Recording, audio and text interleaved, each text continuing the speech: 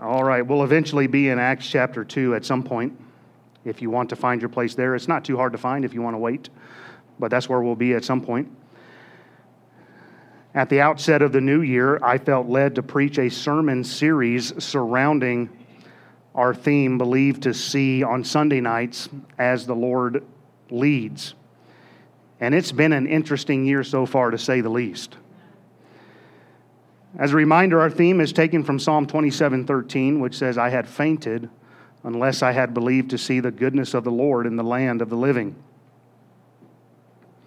Throughout this series, there's been many twists and turns already because of how things have changed throughout this year. When we started the year, the thought process was, let's believe to see the goodness of the Lord in regards to going to 2 Sunday morning services because of the growth we were seeing and the momentum we were experiencing. But things shifted very quickly when COVID-19 started. I'm glad God knows the end from the beginning, amen? Amen. I was certainly hoping for different results already, and yet God used that very weekend when all of this started to really kind of help us spread out into Sunday morning services. So it's really been a blessing. After the outbreak, the emphasis of this series was simply believing to see the goodness of the Lord in a return to normalcy. And I'm still believing to see that, along with what our original vision was, but just to see a return to how things were, something that resembles normal. And then, as things had appeared to be normalizing over the last 2 sermons in this series, I had preached on just seeing the vision again. Don't lose sight of the vision. Let's bring it back up before us. Let's stay on target. And I don't know when we're going to get through all this. I keep thinking we were nearing the end of this COVID-19 shakeup when we started to see a return of folks. And I just want to say, I don't have time to recap all that we've covered, but let's just keep believing to see what God can do through us and in us, in our church. And, for me personally, it may not affect you quite as much, but for me personally, it's hard not to faint along the way. And that's what was left off the banners. But yet, let's not forget, David said, I would have fainted unless I had believed to see the goodness of the Lord in the land of the living. So don't faint along the way, just keep pressing on. And I'm thankful that we've not had to shut our doors. Amen. That's really been a huge blessing. It's, as you know, my intent to never do so. But we're not out of the woods yet, right? Cases in our county have kind of steadily gone back up again the last few days. And we're not seeing the end of the impact upon our church, as we know. And there's still going to be some time, maybe a lot of time, until we see a return to normalcy, a return to the momentum we had heading into this year and in the month of January. But again, let's just stay faithful. Let's keep our eyes on God. Amen. Keep walking by faith. And we just need to trust God's timing in bringing the vision to pass, which I think is what I preached last time in this series. And let's never forget this. God is in complete control at all times. None of this surprised him. He's still on the throne. All is well in his house. And we just have to trust that God does see the end from the beginning. And I'm trusting that through times of testing, through times of difficulty, on the other side of that are great blessings. And we see that in the Bible. I want to discuss tonight the one thing that COVID-19 has tried to rob us of. And outside of our love for Christ, it is one of, there are many things that make up a good and healthy church. It's one of the things that our church does well. It is one of our greatest attributes, and that is our fellowship. There are still some who can't be with us, and that's disheartening. We understand their position, but it hurts because they're missing out on the blessedness of fellowship, which comes from the saints being able to assemble together. Would you agree it's a blessing to assemble together? I'm glad we got the 8:30 crowd back for the night service. Yeah. 8:30 crowd, you guys are on. I don't know if you're drinking coffee and you're just wired. 11 o'clock, whoever was here in the 11 o'clock service, y'all were dead. It was brutal. So I'm glad the 8:30 crowd showed up. But they can't be with us. Others may be hesitant to stick around in fellowship the way we once did because of the virus. And I think we all understand that as well. And I do want to be clear, I don't blame any for whatever course of action they're taking right now. I think our country was rightly set up to begin with, and that is the people should have the right to govern themselves. And so you have the right to decide how to handle things in your home. I'm not the priest of your home, amen? I don't blame anybody for what they do. I trust the Lord is leading each family in our church, each individual in our church, to do what is best for them concerning our gathering together during these unusual times. But I want to encourage you tonight to seek out those who cannot be here. Please, seek out those who cannot be here. Let them know either by letter, text, phone call, something, that you miss them, but that you understand their situation, but that you miss them and wish they could be here. And if you're able, have an in-person visit. That would be most beneficial if you could do that. And by the way, studies have shown that the brain reacts differently when you have person-to-person interaction than you do person-to-screen interaction. There's just something that's benefited from fellowship between individuals. And what's kind of interesting is, with all these means to remain connected socially, social media we call it, we're actually becoming less social as far as our personal interaction with one another. And yet God has created us to be engaged with people, to have fellowship one with another. And I just want to encourage us to keep our fellowship with one another the best that we can. Amen. I don't know what that looks like through some of this. And if you're a creative person, let me know some creative ideas. Did you see how good the announcement slides look after Madison got a hold of them? That's creative. Did you see what I had? Madison calls it, are you like married to any of these slides? I was like, no. They're terrible. I'm not creative is all I'm saying. If you have creative ideas, let me know. I know nothing about Facebook. I know nothing about anything, pretty much. And so if you have any ideas on how we can do things a little bit differently, maybe a little bit better, I'm all ears. Because fellowship is what we need even more so during these times. And just as soon as we can get back to normal, we need to get back to fellowshipping the way we once did before this virus. Now, let me give you a quick disclaimer. Some of you know me from years past. I may not be the best person to speak about this because, believe it or not, I tend to be very introverted. I really do enjoy being alone. And as a result, all the various aspects of fellowship are not my area of expertise. We used to joke that we had to put a quarter in my fellowship meter just to get me to keep fellowshipping with people. And I don't know if introvert's the best word to use because I'm not necessarily shy, but I guess it depends on how one uses the word introvert. I thought of calling myself a misanthrope, but that might be too extreme because I learned what that means is one who dislikes humankind.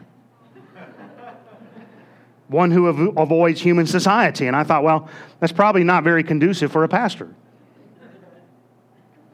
So I thought maybe I could identify as a recluse. But to me, that seems depressing, like you don't enjoy being alone. So I thought maybe I could identify as a solitudinarian. There's a $5 word. You see what I get into when I study out in the garage? That makes sense because there are people who live a solitary life, but that kind of seems like the same as reclusive, so that doesn't make a whole lot of sense. Then I found out there are people who are called ambiverts. Anybody ever heard of an ambivert? It's kind of weird talking about this because I feel like I'm choosing a gender. But there are ambiverts. These are neither primarily extroverted or introverted, and they choose which situations they want to be introverted or extroverted. Basically, they can be a jerk and decide, I'll decide when I want to talk and when I don't. And I thought, that's me. I'm an ambivert jerk. Did you say amen?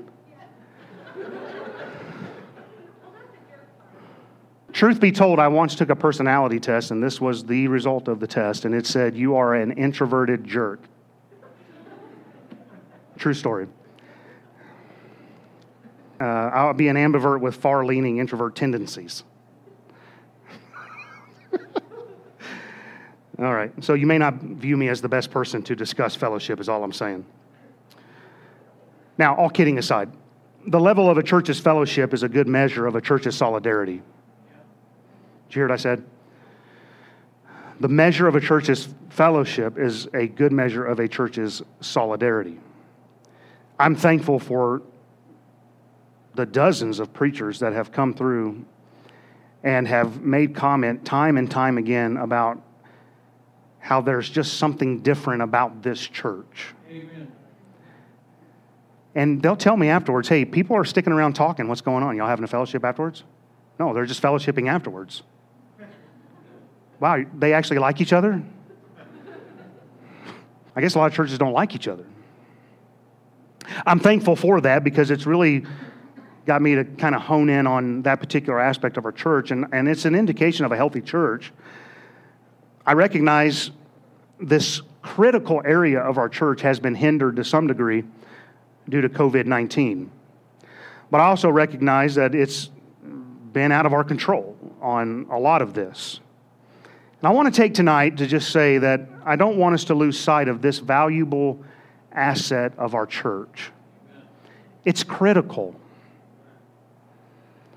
If you happen to listen to other preachers during the week, if you follow other ministries, then you've likely seen the main verse used in connection with the virus for churches who have had to shut their doors has been 1 Thessalonians 2:17, which says, "But we, brethren, being taken from you for a short time in presence, not in heart, endeavored the more abundantly to see your face with great desire."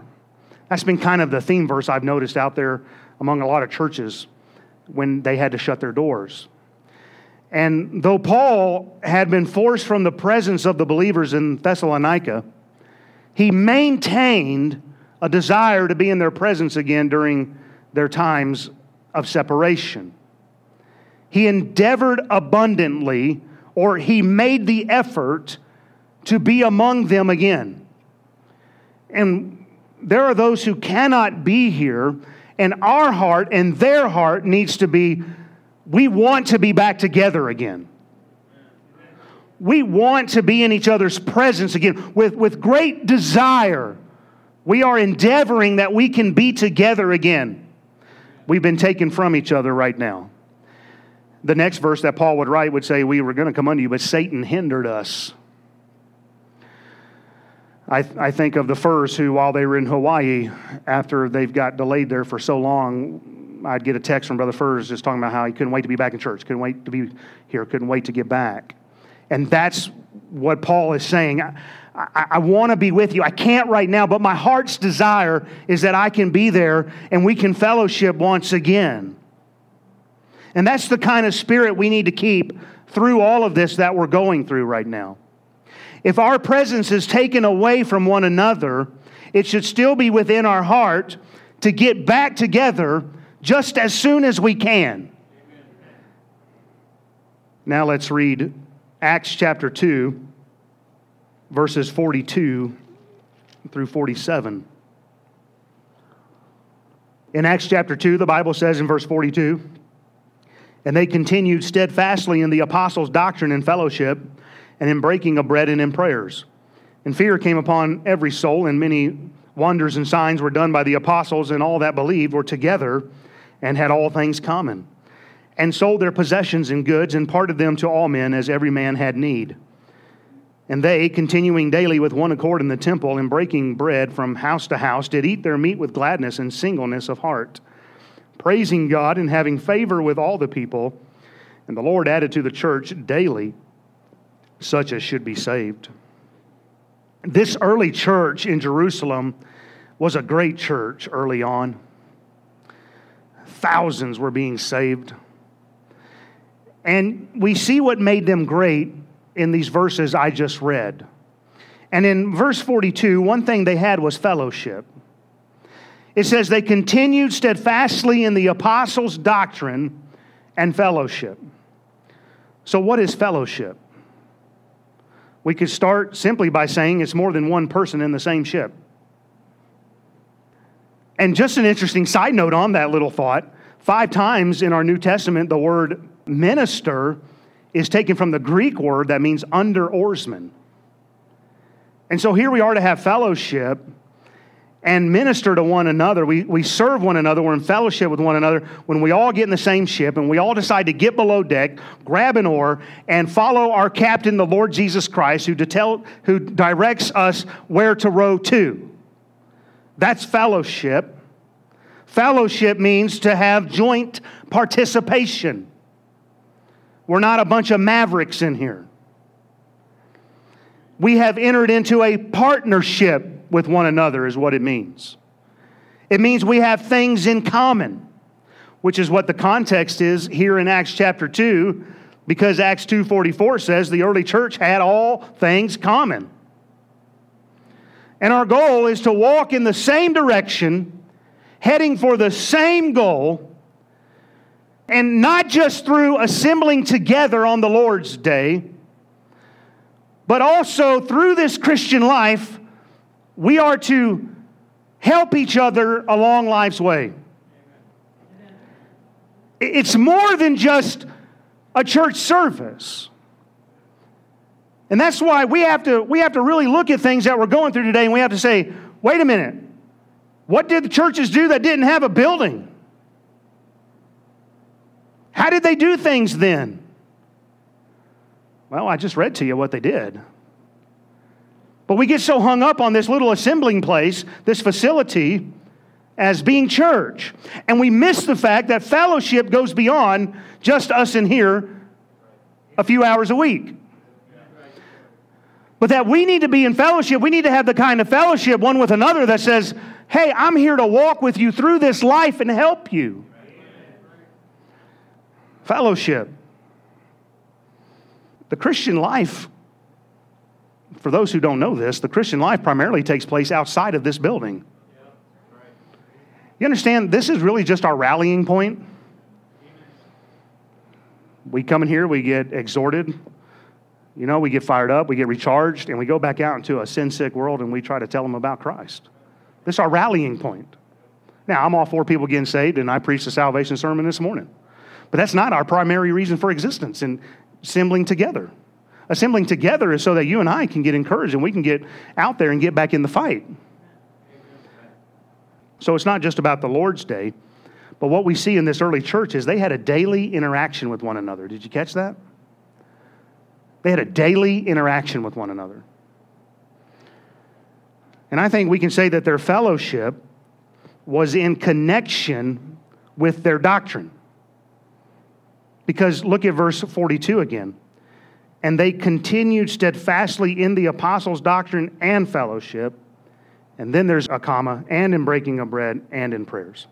The very structure of the sentence is showing us that their fellowship was based upon their doctrine.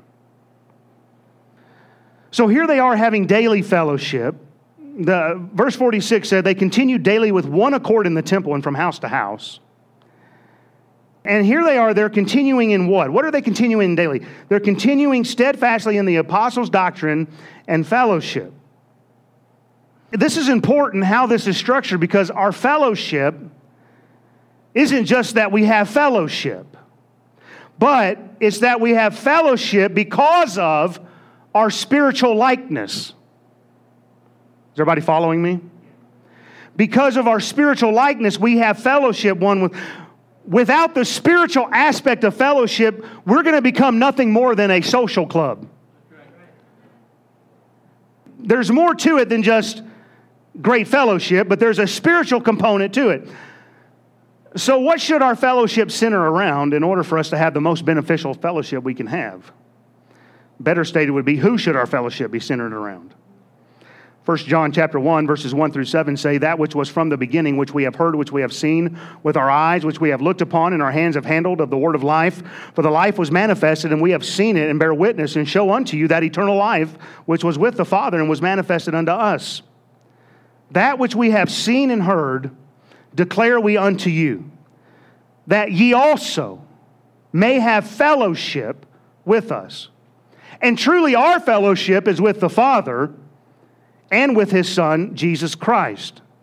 And these things write we unto you, that your joy may be full. This, then, is the message which we have heard of him, and declare unto you, that God is light, and in him is no darkness at all. If we say that we have fellowship with him, and walk in darkness, we lie, and do not the truth. But if we walk in the light, as he is in the light, we have fellowship one with another. And the blood of Jesus Christ, his Son, cleanses us from all sin. I find this interesting. This has really helped me when I was studying this to bolster some areas that I have been convicted about. And I knew where I stood on it. This has just helped shore up some things. The standard for fellowship in the early church wasn't secular interest. It wasn't race. We tend to congregate with people of our same color. That's not what the Bible says to do. Amen. But it's because we have a certain comfort level that we want to maintain in our life. I wish we were exactly multiracial as we could be. And they didn't base their fellowship off of race. A lot of churches do that. It wasn't their occupation. It wasn't, well, you're an electrician and you're in construction and we can have fellowship because we have a common bond. There's nothing wrong with that, but that wasn't the basis. The basis of their fellowship wasn't their status. You ever notice how you have different class status churches? It's really interesting when you start to observe all this. And you find that there's churches out there who the doctor wouldn't come to a church like this, but he would go to a church like that over there. You understand what I'm trying to say? And it's just sporadic that you find these people in churches like this. It wasn't based on their education. Sometimes people don't want to be in a church where they feel like they're the dumbest, or they want to be in a church where they feel like they're the smartest. That wasn't the basis of their fellowship. It wasn't their hobbies. It wasn't because they all like to play golf together. That would be the most fightingest church you ever been a part of. You ever golf? I know you got an attitude if you've golfed before. The first century in that church, to have fellowship with one another from a Christian perspective was they had to share the same faith in Christ. That's what John wrote there in 1 John chapter 1. That ye also may have fellowship with us, that which we have heard and seen. We are telling you that because we want you to have fellowship with us. And our fellowship is with the Father and his Son, Jesus Christ. And we maintain that fellowship when we walk in the light. And fellowship for that church was, do you know Christ as your Savior? How do you know Christ as your Savior? Did you add anything to your salvation? John says, I want you to fellowship with us, but it's going to have to be through the Father and the Lord Jesus Christ. This is further biblical reasoning to be against the ecumenical movement of today. Ecumenicalism promotes cooperation and understanding among different religious denominations and teachings, with the hopes that we can all just be kumbaya unified. What's kumbaya mean anyway? Am I saying something I shouldn't be saying? I don't know. But this isn't what the Bible teaches. These in the early church continued steadfastly in the apostles' doctrine and fellowship. Their fellowship lines were drawn along doctrinal lines about who Christ was and is, and His free gift of salvation. And I know this isn't popular to make a stand on these things today, but it is a lack of standing for fundamental truths, fundamental doctrines, which has led to corrupted doctrines, corrupted churches, and therefore corrupted fellowships. Let me show you the seriousness of this by giving you what the Apostle Paul wrote to the churches in Galatia. In Galatians chapter 1, verses 8 and 9, "But though we or an angel from heaven preach any other gospel unto you than that which we have preached unto you, let him be accursed." Amen. That means let him be damned. "As we said before, so say I now again, if any man preach any other gospel unto you than that ye have received, let him be accursed." Now, let me be clear about something. Our fellowship isn't based upon the name on the sign out there. There's some bad independent Baptist churches. There's some good non-independent Baptist churches. But I'm talking about a very definite, I'm talking about those doctrinal positions where the way of salvation has been corrupted. Do you understand what I'm trying to say? Look, I don't care if the church down the street sings it different than we sing it. I don't care if they preach it in a different tone and a different style. What I'm talking about is, have they added to the way of salvation? That's what Paul was preaching against, because the Judaizers had come in there and said, that's great that you have Christ, but if you want to complete your salvation, you need to be circumcised. And they were adding to faith in Christ for salvation. And I know this causes heartburn for some, but I cannot in good conscience align this church to fellowship with those churches that add to Christ's finished work on the cross. I could not do that and send you somewhere where they're going to say, have you spoken an unknown tongue yet? Did you get baptized for your salvation? Are you doing enough good works? I can't do that.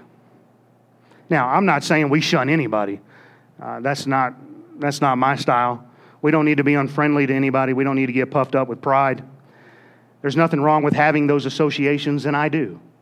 How else are we going to reach them if we don't have some sort of contact? But I'm talking about we cannot corporately embrace that, because the basis of our fellowship is Christ, His free gift of salvation. And if I ever invite somebody up here to stand in this pulpit and preach that preaches a different gospel, you need to run me out of here. Amen. You better know where you stand on these things, because it's happening. It's happening in independent Baptist churches, where just because somebody has a name and a reputation, let's bring them in because I think our people can benefit. Whoa. Where does he stand fundamentally? What is the basis of our fellowship? It's Christ. And so we cannot align with those who embrace false doctrines corporately. You say, boy, that sure is narrow-minded. And I say, yeah, it is, but it's Bible. If you don't believe me, listen to what Jesus said in Matthew 7:13 and 14. Enter ye in at the strait gate. For wide is the gate and broad is the way that leadeth to destruction, and many there be which go in thereat. Because strait is the gate, and narrow is the way which leadeth unto life, and few there be that find it. Few there be that find it, and when we decide to corrupt that way and we make that narrow way more wide, what we're doing is we're giving credence to people to say, no, your teaching's okay, and you're going to be all right in the end. But wait a minute, that's not what the Bible says. Amen. There is a narrow way. It's through the blood. Amen. I told myself I wasn't going to preach. So the biblical basis of our fellowship being tied in with our doctrine forces me to reject the ecumenical movement of our day. Amen. The foundation of our fellowship is right doctrine about Christ. The truth is, and I want you to get this because I believe this with all my heart. I think it is so beneficial to the child of God. The truth is, our best fellowship ought to be with those within the household of faith. Which means those who have united as a church body have done so by saying, we agree on these set of fundamental truths, and therefore, as a church, we are going to immerse ourselves in fellowship one with another. If you'll examine your fellowship, Think in your mind right now who you fellowship with. You'll know where your heart's at. You'll know where your heart's at. This is what the Bible says in 2 Corinthians 6, 14 through 16. Be ye not unequally yoked together with unbelievers. By the way, that's not a marriage verse. That's where we often apply it, and that's fine to make that application. Do not be unequally yoked with non-believers. For what fellowship hath righteousness with unrighteousness? And what communion hath light with darkness? And what concord hath Christ with Belial? Or what part hath he that believeth with an infidel? And what agreement hath the temple of God with the idols? For ye are the temple of the living God, as God has said, I will dwell in them and walk in them, and I will be their God, and they shall be my people. And after that, the Bible is going to say, wherefore come out from among them and be ye separate. Those words, being yoked, fellowship, communion, concord, part, agreement, they all are giving us the same idea, this partnership in life. And if you say you're a Christian, but your fellowship is with those who are unrighteous, those who live in darkness, those who worship false gods, then it's time to do a gut check. First, you need to see whether you be in the faith. If your fellowship, and listen, I'm drawing a distinction between friendship and fellowship. I understand having acquaintances and friends that we are trying to reach for the Lord because they're lost and they need to say, I understand that. I'm talking about who you hanging out with. Who's your fellowship with? You understand most people got hooked up with liquor because they started hanging out with people who were drinking? Not every time, but most times. You understand somebody typically gets hooked up on drugs because they got hooked up with somebody who was hooked up on drugs? You understand that womanizing and adultery and fornication happens because people decide to hook up and say, I don't care what the Bible says? Is everybody with me? Yeah. Who do you fellowship with? If you are saved and that's who you're fellowshipping with, you need to sever the wrong kind of fellowship tonight. You say, but they're going to think I'm weird. Yep. You need to sever those wrong relationships. Replace them with godly fellowships. Because who you fellowship with often drives your actions. So who you yoked up with? Who do you most associate with? Now, don't put words in my mouth and say that I'm against trying to reach the lost through relationships. I keep hammering this because I know somebody's going to try to accuse me of it. I am saying that your source of fellowship needs to be from fellow believers within our church body. I mean that plain and simple. But what I'm trying to tell you right now is who you hanging out with on Friday night? Saturday night. That's going to drive your actions. These are two important areas we need to understand when it comes to proper fellowship. Our fellowship needs to be based upon right doctrine, and our fellowship needs to be with fellow believers. This should be our desire. Now, why is fellowship such a good measure of a church's unity? Well, for starters, the question is posed in Amos 3:3, can two walk together except they be agreed? When our fellowship is built upon the foundation of right doctrine, then it means there are two or more people in agreement with one another. We're saying we agree. We're fellowshipping, we're walking together. And notice in our text that they continued in doctrine and fellowship, and in verse 44, they had all things common. And in verse 46, they continued daily with one accord and singleness of heart. Their right doctrine led to right fellowship, which led to unity. Amen. Now, a church can have right doctrine and not have fellowship. A church can have right doctrine but not have unity. You've heard the saying before, no one cares how much you know until they know how much you care. A lot of people could care less if you're right about the Bible, if you're a jerk, if you're an ambivert jerk. I'm having fun up here tonight.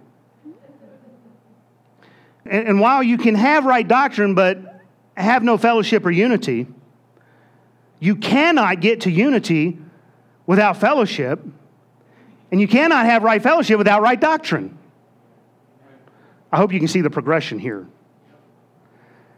And the reason and emphasis upon fellowship is so important for a church body is because one of the primary reasons people say they leave church, this is always in the top 10 lists that are out there. Always you'll find this: I never felt connected. You ever have somebody tell you that? Some people say, well, that church was too big for me and I just didn't feel connected. Did you know there's no such thing as a church that's too big? Show me that in the Bible. And I'll show you a church in the first century that had 8,000 people within about 2 or 3 chapters. There is no such thing as a church that's too big. We often say that, but it's not biblical. A church only seems too big when there's no connecting with one another. Is everybody getting this? Because this is important as our church. When there's no connecting with people, that's what people will tend to say. And when no one reaches out to make a new friendship, or when someone refuses to allow another one into their little circle, this is my little circle of believers. We're the 20-somethings. We're of Mike Chavez. And you don't let people into that inner circle, they're going to look for something else somewhere else. And by the way, there's no such thing as a church that's too small either.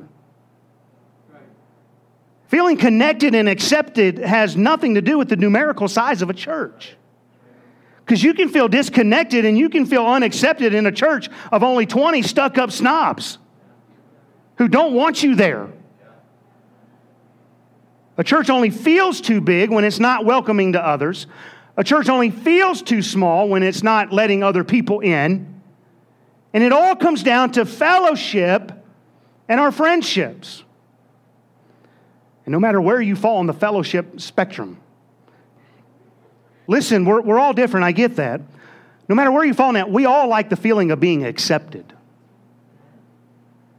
And I want you to keep this in mind when new people show up. For those of you who were here at the 8:30 service, did you notice the visitor this morning? Did you go talk to them? You understand what I'm saying? And maybe you all did. I don't know. I don't keep an eye on those things. I wonder how many talked to our visitor this morning in the 8:30 service. We had some visitors in the 11 o'clock from out of town, but did you know that getting people to church isn't the problem? It's getting people to stay in church that's the problem. We have never had a shortage of visitors,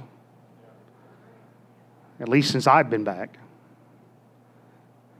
So how's your fellowshipping? Are you helping to make newcomers feel welcome and accepted? I want you to go out of your way. This is why we have a time where we can greet one another. So you can go seek out a visitor and say, man, I'm glad you're here. Are you doing that?